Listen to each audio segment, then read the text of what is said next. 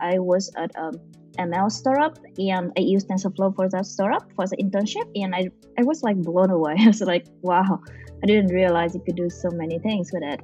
So I went to like a couple of my professors and was like, can you teach a course on it? And my professor was like, I don't have time. Like, why don't you teach it? So I was like, okay. You're listening to Gradient Descent, a show where we learn about making machine learning models work in the real world. I'm your host, Lucas Biewald. Chip is a machine learning expert that currently works at a startup focusing on machine learning production pipelines. Prior to that, she worked at NVIDIA, Netflix, and Primer. She also taught the course at Stanford on TensorFlow for deep learning research. And maybe most fascinatingly, before she became a machine learning expert, she was a best-selling author in Vietnam. I'm super excited to talk to her. My first question for you when I was thinking about interviewing you was actually, I really want to hear the whole story about how you got into machine learning. Like I kind of have bits and pieces of your background that you've told me in the past, but like, tell me your life story. Okay. I guess I don't usually ask that, but I really want to hear it. How much time do we have? Like, do you want a full version? I Or like cut you down, but like, but how did you get into tech in the first place? I guess. So it's a funny story because I come from a very non-tech background, like as fuzzy as you can think of. So after high school, I didn't go to college and I started traveling. You know, like it's a full picture. You think of hippie, like that was me. So I did that for 3 years, and in the process, I was writing. I was writing for newspaper. I hosted a couple of columns, and I wrote a couple of books, which got me into more troubles than I wanted, that I wished for. Wait, And really? It got you into trouble? yeah. Why? So like internet popularity is like a double-edged sword. So my books got very popular, and okay, so say very popular sounds arrogant. It's like more That's popular than they were bestsellers, right? I think it's fair to say that they were very popular. What were the books about? In Vietnam. So it's about traveling, like the people I met on the road, and I was young. I didn't know how to handle all the attention, and people were like, "Oh, it's impossible. Like a girl can't possibly travel by herself." And they were like, "Oh, she didn't write the book. She didn't write any of that. Like she had people like running things for her, doing things for her. Like people accused her of having a lot of money to be able to travel at all." So there was a lot of controversies, and I was a little bit like offended. It was like, who are these people? Why is it like making me answer on these stupid questions? But at that time, I did not know how to handle that, and it caused a lot of like a backlash. So I was like, okay, I'm so tired of this. I'm going back to school. So I went back to Stanford, and I was thinking of doing something like writing, like direct writing, or like political science. But then, I was at Stanford, and everyone told me that the question is not whether you should take a CS course or when you're gonna do it, because 90% of like Stanford undergrad take a CS course at some point. So I just took a course in my first quarter, and I really liked it. In your first quarter there? Mm-hmm. Wow. Like it's an introductory course. You came to Stanford. How old were you? You had already been a best-selling author? Ask that question. So I was like older than my classmates. And so I took my first quarter. It was fun. And I kept on doing more courses. And before I knew it, I was a CS major. And I took an AI course. I cried a lot in the first class. It was so difficult. But it was so very flashy. I think I came to Stanford at the time. Like, it was a peak of the AI hype. Am I allowed to say AI hype here, or sure, it's like too touchy? Okay. You can say literally whatever you want. Okay. So I did that, and it was fun. And yeah, here I am. And I think in my third year, I taught a course. I created and taught a course. Your third year as an undergrad? Yeah. Wow, I try to think about what I was doing as an undergrad, and I feel embarrassed. Okay, to be fair, I was like older than people, right? I also didn't have to spend time on like frat parties, like impress people.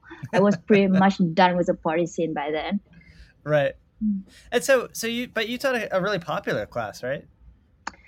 I think you could say it was a popular class. I could say. I think people can say that. I feel like it was unexpected. Like I didn't even know that the course was popular. I was just like ditching it. And one day I walked into a dining hall and a friend was like, "Did you see my comment about you on Hacker News?" And I was like, "Why would anyone say anything about me on Hacker News?" And it turned out that my course was on front page of like Hacker News. And I was like, "Wow, it's interesting." And at some point, it yeah, I didn't even know what happened. I was not like really active on Twitter back then. And it's just one day, just open Twitter file, having 10,000 followers. And I'm like, wow, who are these people? It was great. Well, it's a timely class. Like, what was the topic of Hmm. the class? Just for people might not know. Oh, it was TensorFlow. I think it was at the right time. Like TensorFlow was very popular back in 2016. Wow, it's crazy how fast things change. Like back then, 2016, like TensorFlow was on what people talk about, and now like it's on what people complain about. So yeah. So I taught a course on TensorFlow. I think the official name is TensorFlow for Deep Learning Research, which is also a very flashy name. And so I think I put a lot like all the materials online, and I think it was maybe the first college level course on TensorFlow. Uh-huh. And also like 2016, the I'm trying to remember it. Like, I think you had to compile it yourself, right, to get it to use the GPU back then. I'm trying to remember. I remember just installing TensorFlow was a pretty painful experience for me.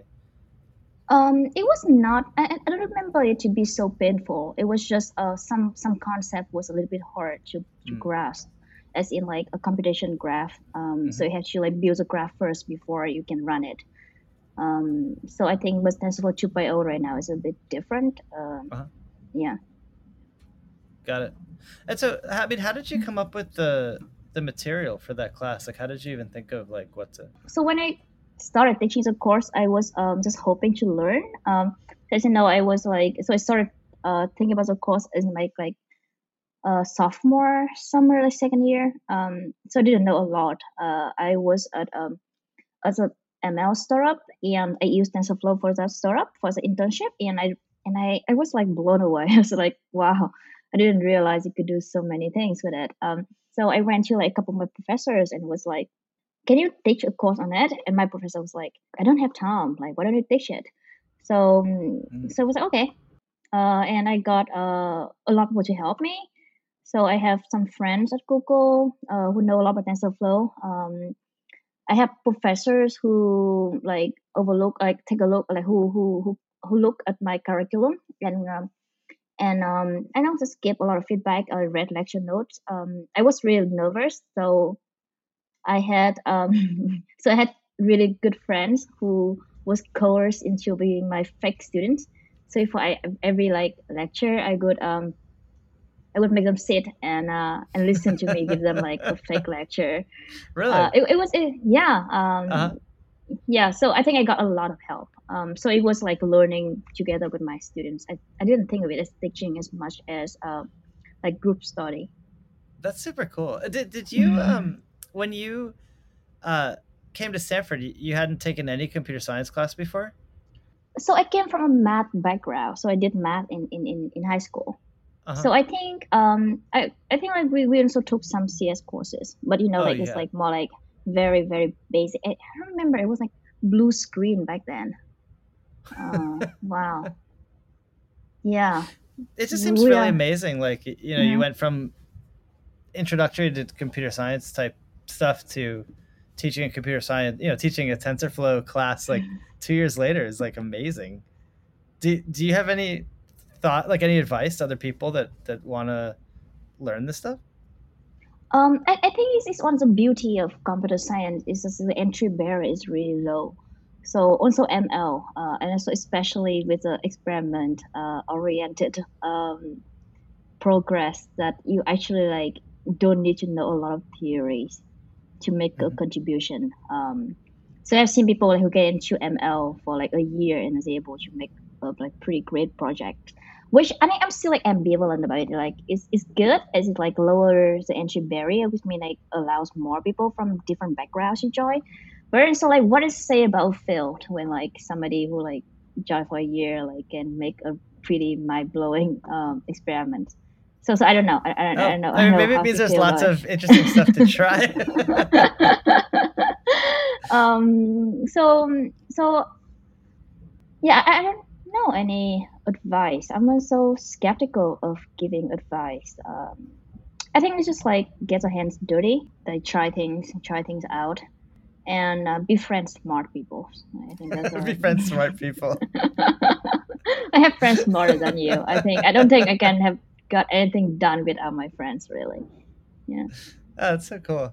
Mm. I think that's good advice. Why did you choose to go into AI? For me, it was just a promise that AI, as I say, I held.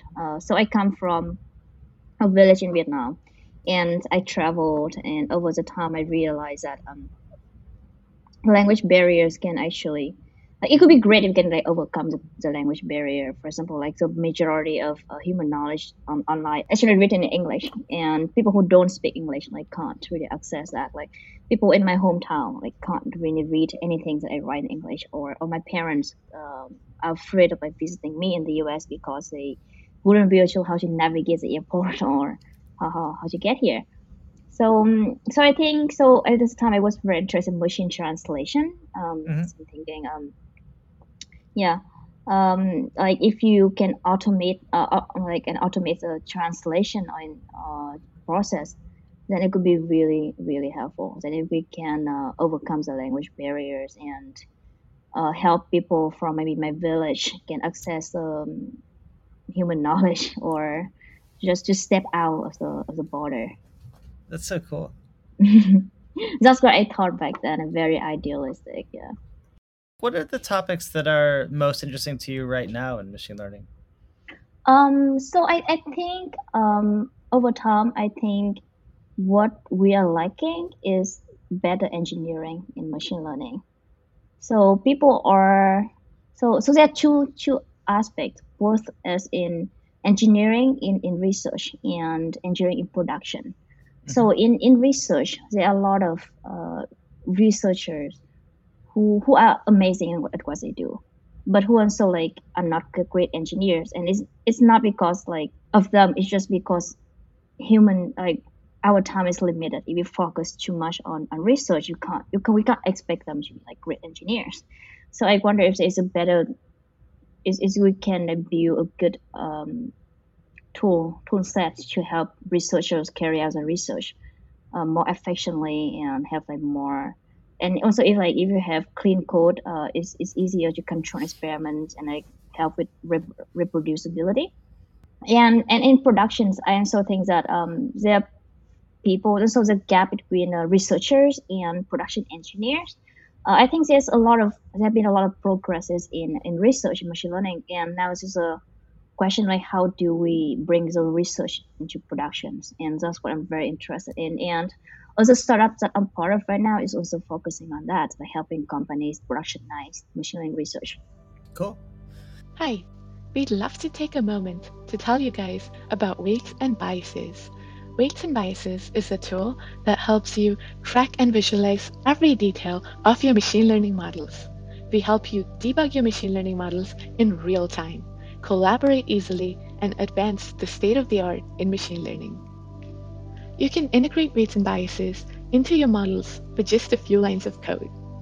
With hyperparameter sweeps, you can find the best set of hyperparameters for your models automatically.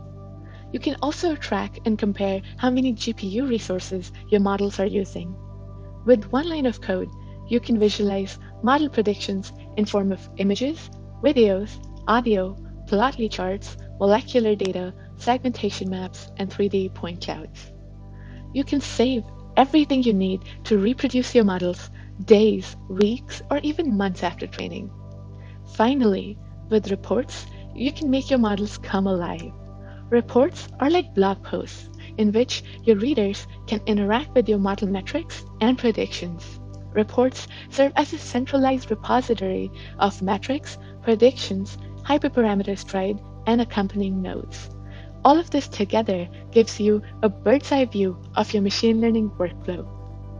You can use reports to share your model insights, keep your team on the same page, and collaborate effectively remotely. I'll leave a link in the show notes below to help you get started. And now, let's get back to the episode.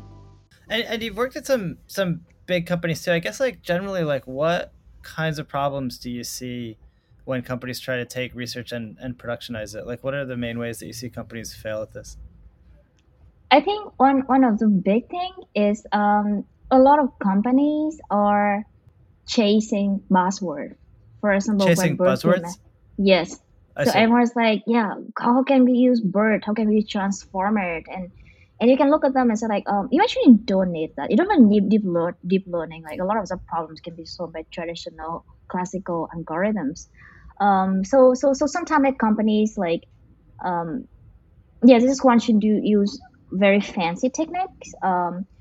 It the reason can be because they don't really understand what is happening. Because I think there are a lot of there's a lot of misunderstanding in AI reporting. Like if you see like a lot of journalists or reporters talking about AI, and if they don't have background in AI, then they might just like simplify or just doesn't exactly like reflect what exactly is going on. And the second is some companies might just want you buzzword to attract clients. Like you say, like, oh, we are using state of the art techniques. Then yes, so some people, some companies actually like go out of their way to like to try to use that. So that's one problem. I think the second is that so this is the problem with the lack of data, and I think Lucas, I think you pretty knows that very well because you work with you also try to solve the problem, right? So in research, we people work with very clean static data set, and you need the data set to be clean and static because you want to focus on developing models. But Mm-hmm. in productions, you already have to usually have like I think as models are being more and more commoditized, as you can just take off the shelf model. So the bottleneck now is data, and real world data is nowhere close to like that like research data. So the problem is like collect data and verify data and how to cope with constantly distribution shifting, data drift. So Mm-hmm. there's a problem with data. And so another problem is with interpretability. Uh-huh. So in research, like sometimes you care more about like state of the art leaderboard, but also in real world, like you sometimes you like if you've been like you just don't care about the accuracy or F1 or whatever metric you pursuing, but also care about like how can we explain the decisions that a model Mm-hmm. is making. Yeah, but I think like a lot of them like people are I think a lot of topic people are like focusing a lot of time on. So I think we are making progress. It's funny. I saw a tweet recently. I think it was someone at OpenAI who was arguing Mm. that folks should not teach anything besides neural Oh nets my anymore. god, it's such a clickbait. And it's funny because it reminded me of when I was in when I got my first job out of school. There was sort of a similar debate, but it was like different topics. So like it was basically like machine learning versus rule based systems, and there were a Yeah, lot of kind of older researchers who had kind of bet their careers on like logic and rule based systems, and they would say, oh, like it's like obviously like you should do both, and I was like, ah, come on, these rule based systems don't really work on anything, and like yeah. can you find me like a benchmark where it actually makes sense to do a rule based system? And I was thinking that's how I felt at the time, and I think I might still. I mean, you don't see a lot of rule based systems in production in the last decade or two, um, Mm. or I don't come across them, I guess. And then I was thinking, when that person made that clickbaity tweet, I was like, no, that's ridiculous. But I was I was wondering, am I now like the old guy who's like trying to just justify the things that I No, know about? no. Did you get baited? Do you participate in the discussion? No, I'm like always afraid of controversial topics on Twitter. I It's never. not even controversial. It's just wrong. I mean, like I don't get it. I mean, if it's not from some OpenAI, I would think that that person was trolling. I don't know, but I don't know. Maybe he's trolling. I'm not even sure anymore. But it's funny because I think your work is mostly in, unlike my work, which is if you look at my own research, it's not in neural nets at all. I mean, you actually work in neural nets, so I guess what are the non deep learning algorithms that you think are useful that you would keep around, and why would you use a different one? I mean, like like XGBoost is still like the most popular algorithm for Kaggle like competitions. So a lot of them are still very good, like okay, nearest neighbors are still very good for anomaly detection, so a lot of like really great algorithms. Like a lot of people now they don't even know what boosting or like backing is. So which is a bit sad.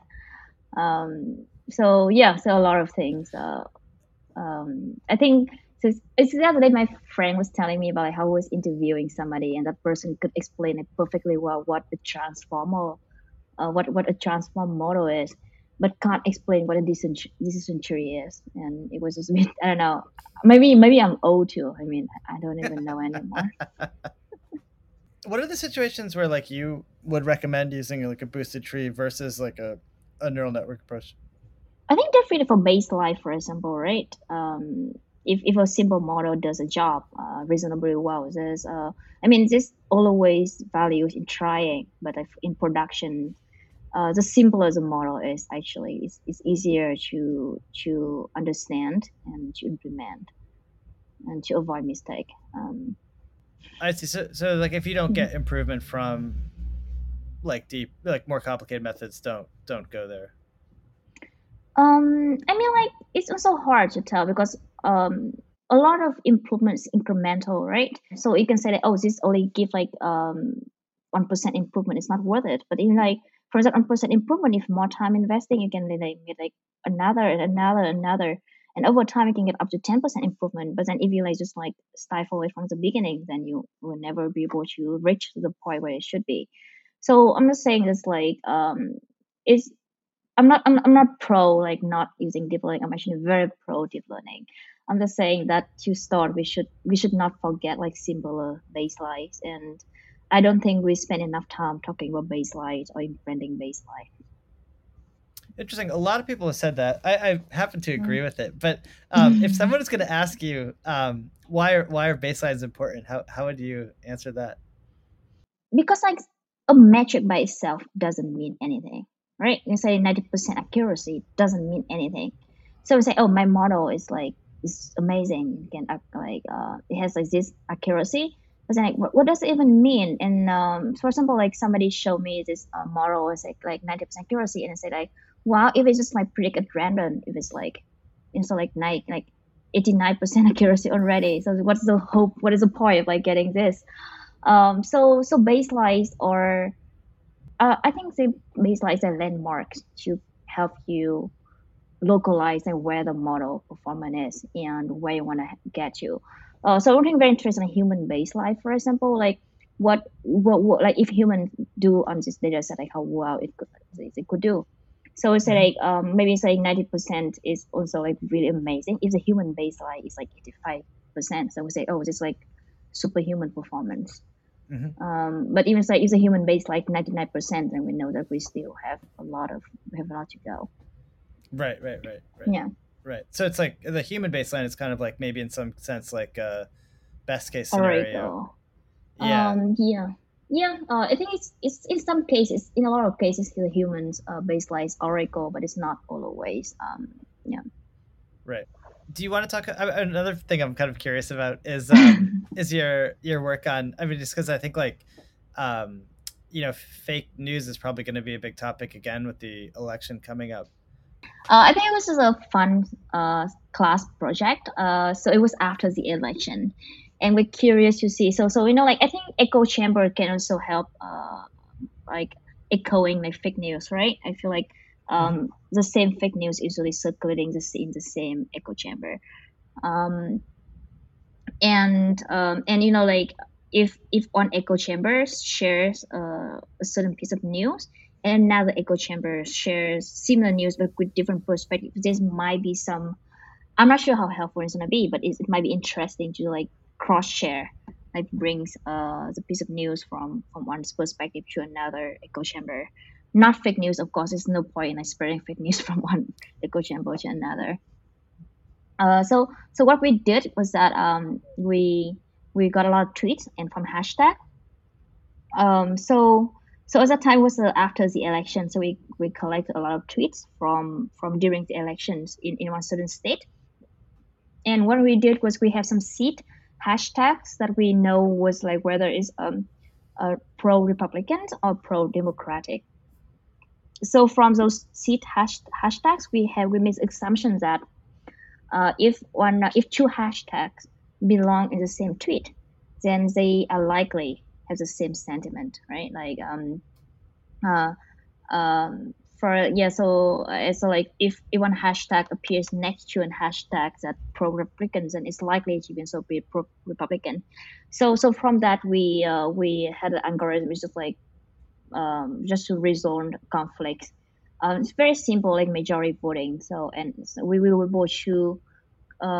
able to like label about like 1,000 hashtags. Mhm. And so from those hashtags, so we also make And some sorry, just making assumptions. sure I understand. So you label the hashtags as like liberal or conservative, essentially, Yes, based yes, on what they co-occurred with. yes, yes. So after that, so we look on the tweets. So we build a graph of relationship between users. For example, if user A reply to or like retweet another user, there's a link between them. So we build graphs of users, and we also look at the kind of the hashtags they use. And so we try to predict whether a person is a liberal or conservative. And then we look at and then we use some graph algorithms to detect communities. And then we look at the communities and see like whether this community is have much more conservatives than liberal. And it was really fascinating because we found as like about 50% of the communities we found are like neutral. There's like there's a difference between the number of conservative or liberals. It's not that high, but then about 25% of them are like conservative. For example, like the number of conservative members are like more than 3 times higher than like Democrat, and there's 25% Democrat community. So you found the echo chambers. So we And then- found it's like, I'm not sure if it's an echo chamber, but it's definitely like people who share similar beliefs definitely have stronger ties than people with like with different beliefs. I see. Yeah. So then were you suggesting to sort of like spread information between these communities, or? So we never had access to that because it would require live. We would requiring having access to certain social network. But we would idea. So we ran into some literature, and they say that's like actually like if you show somebody the opposite, like a news article with the opposite point of view, it's not actually they actually not gonna if they're actually going to ignore it. So if you believe in A and I show you the opposite of A, you was like, oh, that's fake news, right? So the key is you have to like slowly show them it's like similar but like slightly different. You can't give people a totally opposite viewpoint and expect people to listen to it. I see. That makes sense. So we never had a chance to like test out the algorithm, but we hope that like but we thought that like detecting echo chambers might be the first step in finding a way to break them. I see. Yeah. Yeah. Although maybe people just want to live in their echo chamber. I don't know. I think Silicon Valley is a massive echo chamber, really. For sure. I think we all live in the bubble. And I feel like somehow like this pandemic also makes me realize like to show like how different our bubble is, like how strong it is.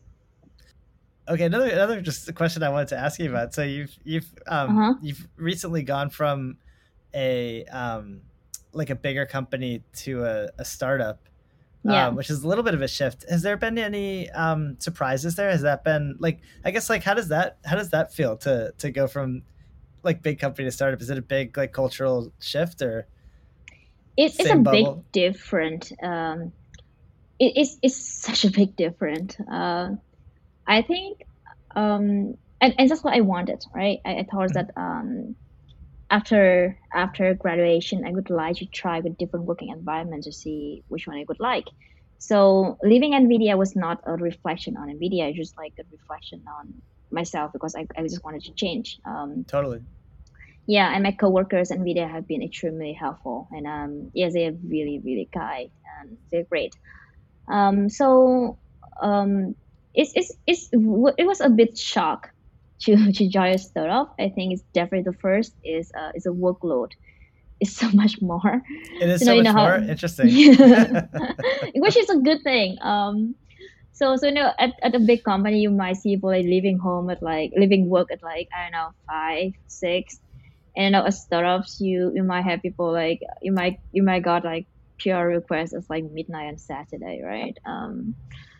Which um, which is not a bad thing. I don't know. I think I'm still very ambivalent about on the work life balance discussions. You know, some people say like, oh, you shouldn't like work on the weekend, or like no company should expect the employees to work on a Saturday evening.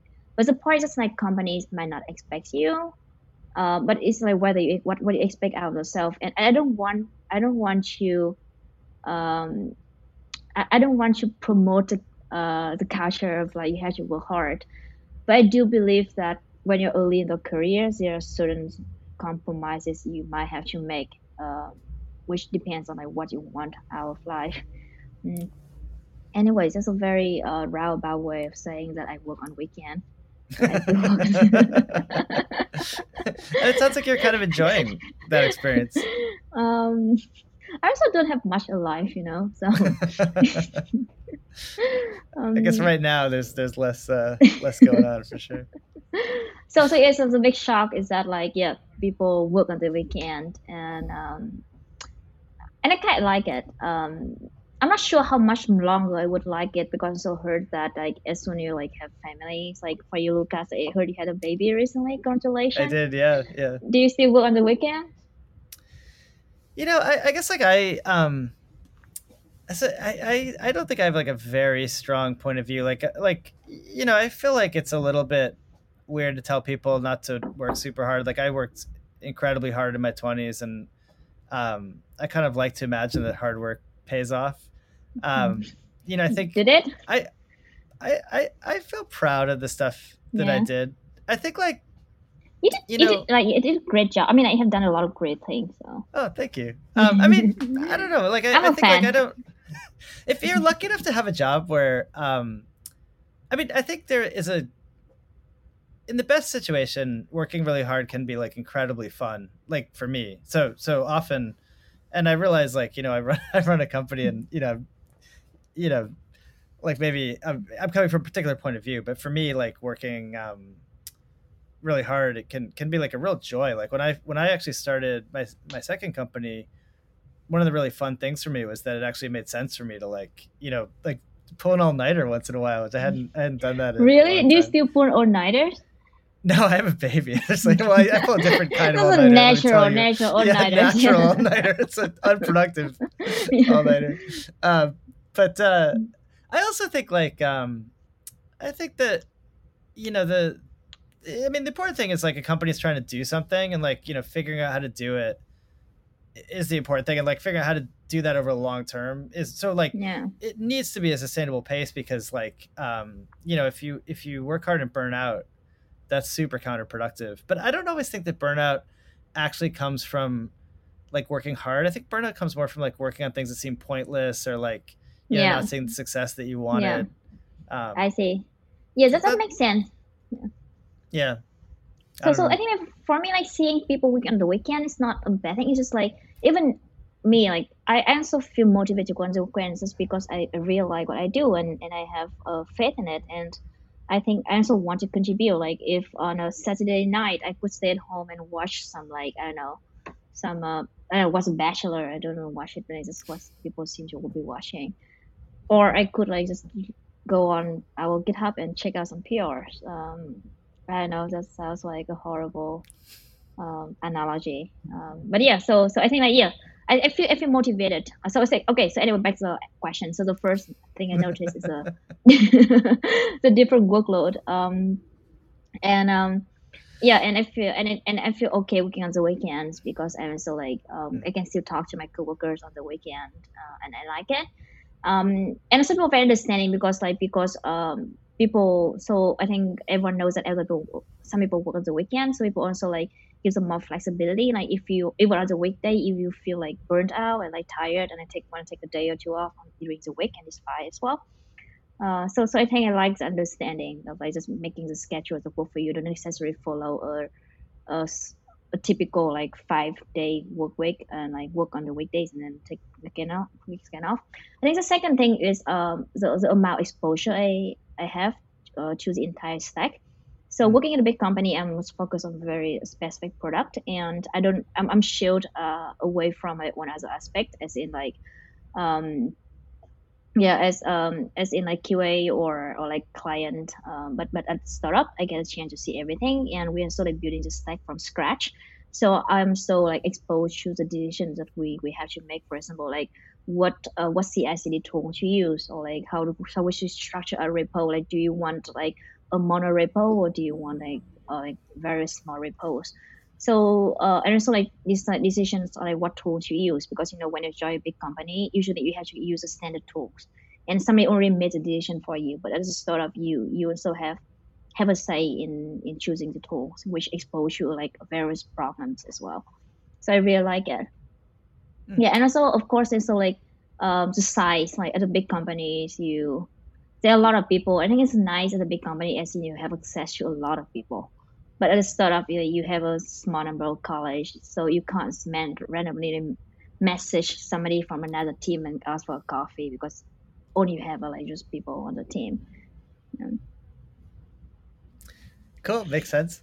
All right, so I think we're kind of going over time, and we always end with two Okay. questions. I'm really kind of curious to hear your takes on these. So, the first question is that in what is a topic in machine learning that you think people don't talk enough about, or they don't talk?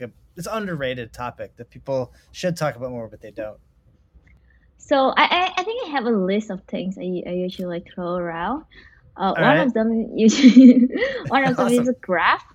So I love graphs. I used to think that graphs is so underrated, and I think I had a tweet about like a few years ago about it. But I think it has changed. Like I was at NeurIPS in December, and I saw so many papers on graphs, and there's a workshop on graphs. That was like the most attended workshop. So You're talking about the computer science sense of graph, right? It's Or do you mean like literally like graph network? So like graph theory. Yeah, Uh-huh. yeah. So now they have like several like there are a lot of graph like GNN or GCNN and graph convolutional neural network. So I think like there are multiple uses of graph in deep learning. The first is graph is natural representations of like many inputs, right? So you have a data from social network, for example, is a graph, or recommendation systems. Then we have like users and items, and it's a bipartite graph. So graph is a natural representation of input, and also like graphs can also like output. So it's like any so a lot of distributions can be represented using graph, like it's vectorial graph. So graphs can represent both input and output, and also like graphs can also have a lot of relationship with convolutions. So they're both local. So they both focus on the local connections. So like graphs like at a point connected to like on its neighboring points, and like convolutions when you have like very local linear transformations. I'm having a very hand wavy explanation right now. So I really love graphs, and I'm so happy to see that it's catching on. Cool. So I think like other things that are underrated is like engineering aspect for machine learning. So I haven't seen much for talking about like integrations for deep learning, or like version control. But I think all of those, like, people are so like I'm not unique. I feel like what I see other people have already seen, and the company is also catching up on it. Cool. Good answer. And all right, here's the second. Yeah. Well, obviously, I agree. The second question is, in your experience, I'm really curious, I guess, about this one actually. So, in your experience, like taking, oh wait, can I just add? Yeah. I'm gonna add another thing. So I still like it's underrated. I think I'm very production oriented, so I think it's like monitoring. So like it's just not experiment tracking for training, but like monitoring in the real world. Like you deploy systems, and how do you monitor it? Like how do you know that when you need to retrain the model? How do you know that the data distribution has shifted? So I haven't seen a lot of monitoring. So I think it's still very underrated. Yeah, totally. Yeah, sorry. No, and maybe that's the answer. Trying to sound smart, I think you're successfully sounding smart.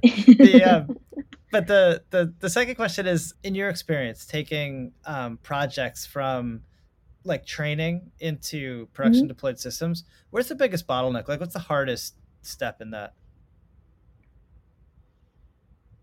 One is like clearly right now is when you have very big models, it's really slow to inferencing.